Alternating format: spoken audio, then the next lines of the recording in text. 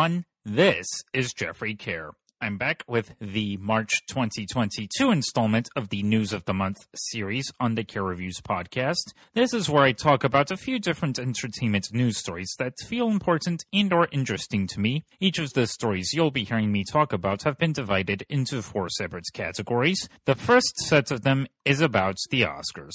This year's telecast will be broadcast on Sunday, March 27th. Lots of news came out last month regarding the ceremony, though I only really want to talk about one of them in particular. Back in October of 2021, I discussed rumors that this year's Oscars was going to remove the short categories from the telecast due to declining ratings from the last 2 years. Most recently, it was announced that the rumors are not only true, but viewers also won't be able to see the awards for Best Film Editing, Best Makeup and Hairstyling, Best Original Score, Best Production Design, and Best Sound presented on TV. They'll instead be presented during the hour before the telecast begins, while highlights from the acceptance speeches will be edited into the 3-hour broadcast. It's been reported that ABC warned the Academy that they would cancel the telecast if a number of categories were not removed from the show. In response to this, I've seen a number of people on Twitter mention that ABC should stop trying to chase viewers who don't normally watch the Oscars anymore and focus more on satisfying their loyal fan base,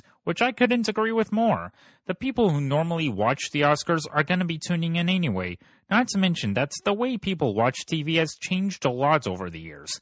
Way before DVR and the internet came along, if people wanted to know what happened during the Oscars telecast, watching the show itself live was the only way to do so. I mean, moving forward, they should just present all 23 categories or do something else. Like on a recent episode of the Next Best Picture podcast, Josh Parr mentioned an interesting compromise he came up with that I don't think is a bad idea at all. On Saturday, they could present the below-the-line and short film prizes along with the Governor's Awards in a more intimate ceremony that could be live-streamed someplace. On Sunday, they could do a full-fledged ceremony at the Dolby Theater with the main categories presented and include performances of the Best Original Song nominees. And it, of course, would be broadcast live on national television. Josh thinks if they were to go in that direction, they could use the buzz from Night 1 to potentially build up excitement for Night 2. What I will say, though, is that by the time the Academy's contract with ABC expires in a few years,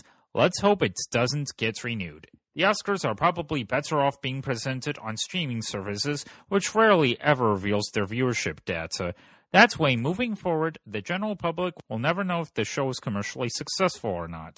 Now, do I think this year's telecast will be up from the all-time low in the ratings they received last year? Maybe, but I do not think it will be all because of this. But that is something only time will tell. This next news story is about the Screen Actors Guild Awards. They recently took place on February 27th.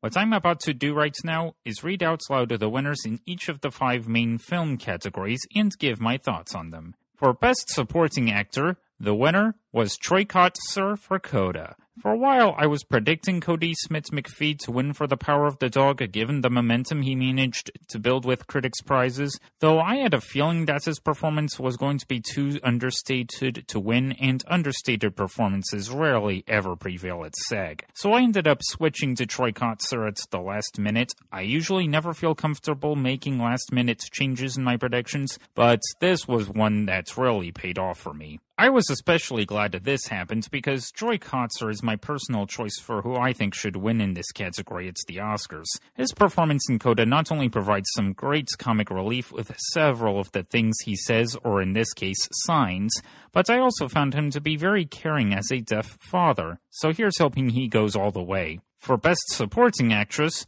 the winner was Ariana DeBose, West Side Story. No surprise given the momentum she currently has in the race. For Best Actress, this was quite a nail-biter going in because there was no clear frontrunner. Jessica Chastain, Olivia Colman, and Nicole Kidman were the only Oscar nominees represented here. The other two, Lady Gaga and House of Gucci and Jennifer Hudson in Respect, pretty much had no chance at all, even though it certainly wasn't impossible for either of them to pull an Idris Elba in Beasts of No Nation or Emily Blunt in A Quiet Place by winning an individual SAG award despite getting snubbed by the Academy. As for the top three, Olivia Colman may be well liked, but I knew her performance in The Lost Daughter would be too understated to win here. I settled on Nicole Kidman due to her playing a TV icon Lucille Ball in Being the Ricardos. It also helps that a number of SAG voters just so happen to work in television. Plus, one of my colleagues at Gold Derby, Kevin Jacobson, wrote an article about how Nicole Kidman has never won an individual SAG award for film. She's won for television, but never for film. Yet, the winner ended up being Jessica Chastain in the eyes of Tammy Faye. Which shouldn't be that surprising given that her performance as Tammy Faye Baker is very showy. Does this mean she'll end up repeating at the Oscars? If she wins Critics' Choice, then I'll probably settle on her in my final predictions. Otherwise, we'll have to wait and see. For Best Actor, the winner was Will Smith, King Richard. During his acceptance speech, I started to get the feeling that he gave quite the audition for a potential Oscar win. Sure, it's possible Benedict Cumberbatch could win at BAFTA for The Power of the Dog, given that he's British. If he does, that could potentially be a sign of what's to come at the Academy Awards. After all, BAFTA has proven to be a more telling indicator in recent years, with some of their winners like Mark Rylance in Bridge of Spies, Olivia Colman in The Favorite, and Anthony Hopkins in The Father, going on to pull off surprise wins at the Oscars. Especially after people initially wrote off their BAFTA victories as well. Oh, well, of course they won, they're British. Though with that being said, King Richard still has quite a bit of respect with its industry nominations, so I wouldn't be surprised if Will Smith ends up sweeping the season. For Best Ensemble, the winner was Coda. Now, I expected Don't Look Up to take it because it is the literal definition of a winner in that category. All-star cast giving big performances in a widely seen film on Netflix. Sure, critics may have been divided on Don't Look Up, but the industry has clearly liked it more. But I couldn't have been pleasantly surprised nor happier that Coda managed to take it. It was my favorite of the bunch, so it clearly would have had my vote, and I was glad it happened. So overall, I'd say it's a pretty good slate of winners at this year's SAG Awards. When it comes to Best Picture, SAG doesn't usually have the best track record in predicting it with their Best Ensemble wins. But when it comes to the individual acting races, they rarely ever line up 4 for 4. So we'll see what happens moving forward. This next news story is a break from the current awards race and is actually about an upcoming movie that could be a part of a future awards race. That movie is The Color Purple. Alice Walker's 1982 Pulitzer Prize-winning novel has served as the basis of a feature film and a stage musical. The movie in particular was released in 1985, directed by Steven Spielberg, and introduced Whoopi Goldberg and Oprah Winfrey to the world. Not to mention that it earned 11 Academy Award nominations, including Best Picture, though The Color Purple sadly ended up going home empty-handed, tying the all-time record with 1977's The Turning Point as the biggest losing film in Oscar history. Meanwhile, the stage musical adaptation opened on Broadway in 2005 and earned 11 Tony Award nominations, including Best Musical. It almost ended up going home empty-handed, but LaChanze winning Best Lead Actress for her performance as Celie prevented that from happening. The Color Purple was revived in 2015 and ended up winning 2 Tony Awards for Best Revival of a Musical and Best Lead Actress for Cynthia Erivo's powerhouse performance as Celie. In 2018, a film adaptation of the musical was announced to be in the works at Warner Brothers that is set to be produced by Oprah Winfrey, Steven Spielberg, Quincy Jones, and Scott Sanders.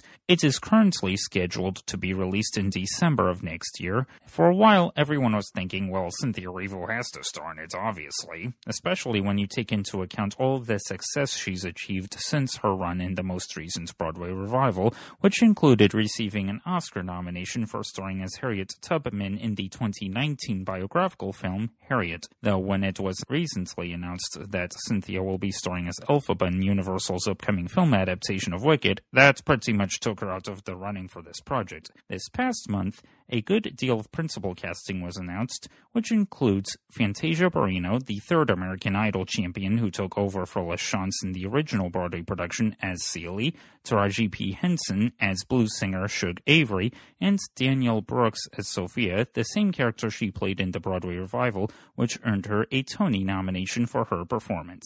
I think these are some pretty solid choices. I'm definitely interested in seeing how each of their performances will turn out in the finished film. Cynthia Erivo may not be starring in it, but she did send her congratulations to the casting news through a post on her Instagram, which you can find a link to in the episode notes. For our final subject, I'd like to take this moment to remember 3 industry veterans we've lost within this past month. Douglas Trumbull died following a 2-year battle with cancer on February 7th at the age of 79. He worked on the special effects for quite a few classic films, such as 2001: A Space Odyssey, Close Encounters of the Third Kind, and Blade Runner. He also actually directed a movie that was partially filmed in my area of residence of Raleigh, North Carolina back in 1981 titled Brainstorm. It was Natalie Wood's final acting credit before her tragic death. Not to mention that Douglas Trumbull also directed the ride film for the Back to the Future attraction that used to be at the Universal Studios theme parks. Filmmaker Ivan Reitman died in his sleep on February 12th at the age of 75. He was the director behind several classic comedies such as 1984's Ghostbusters and 1993's Dave.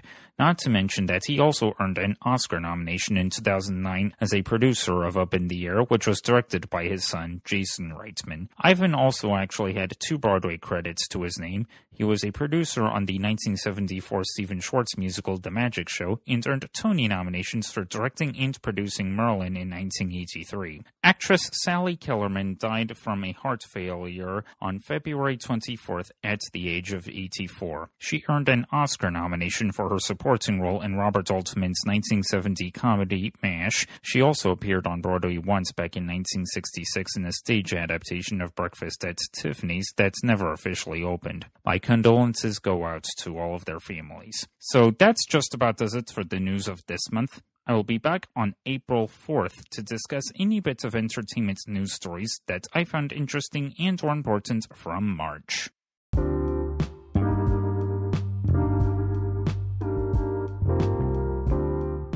If you love this show, please leave us a review.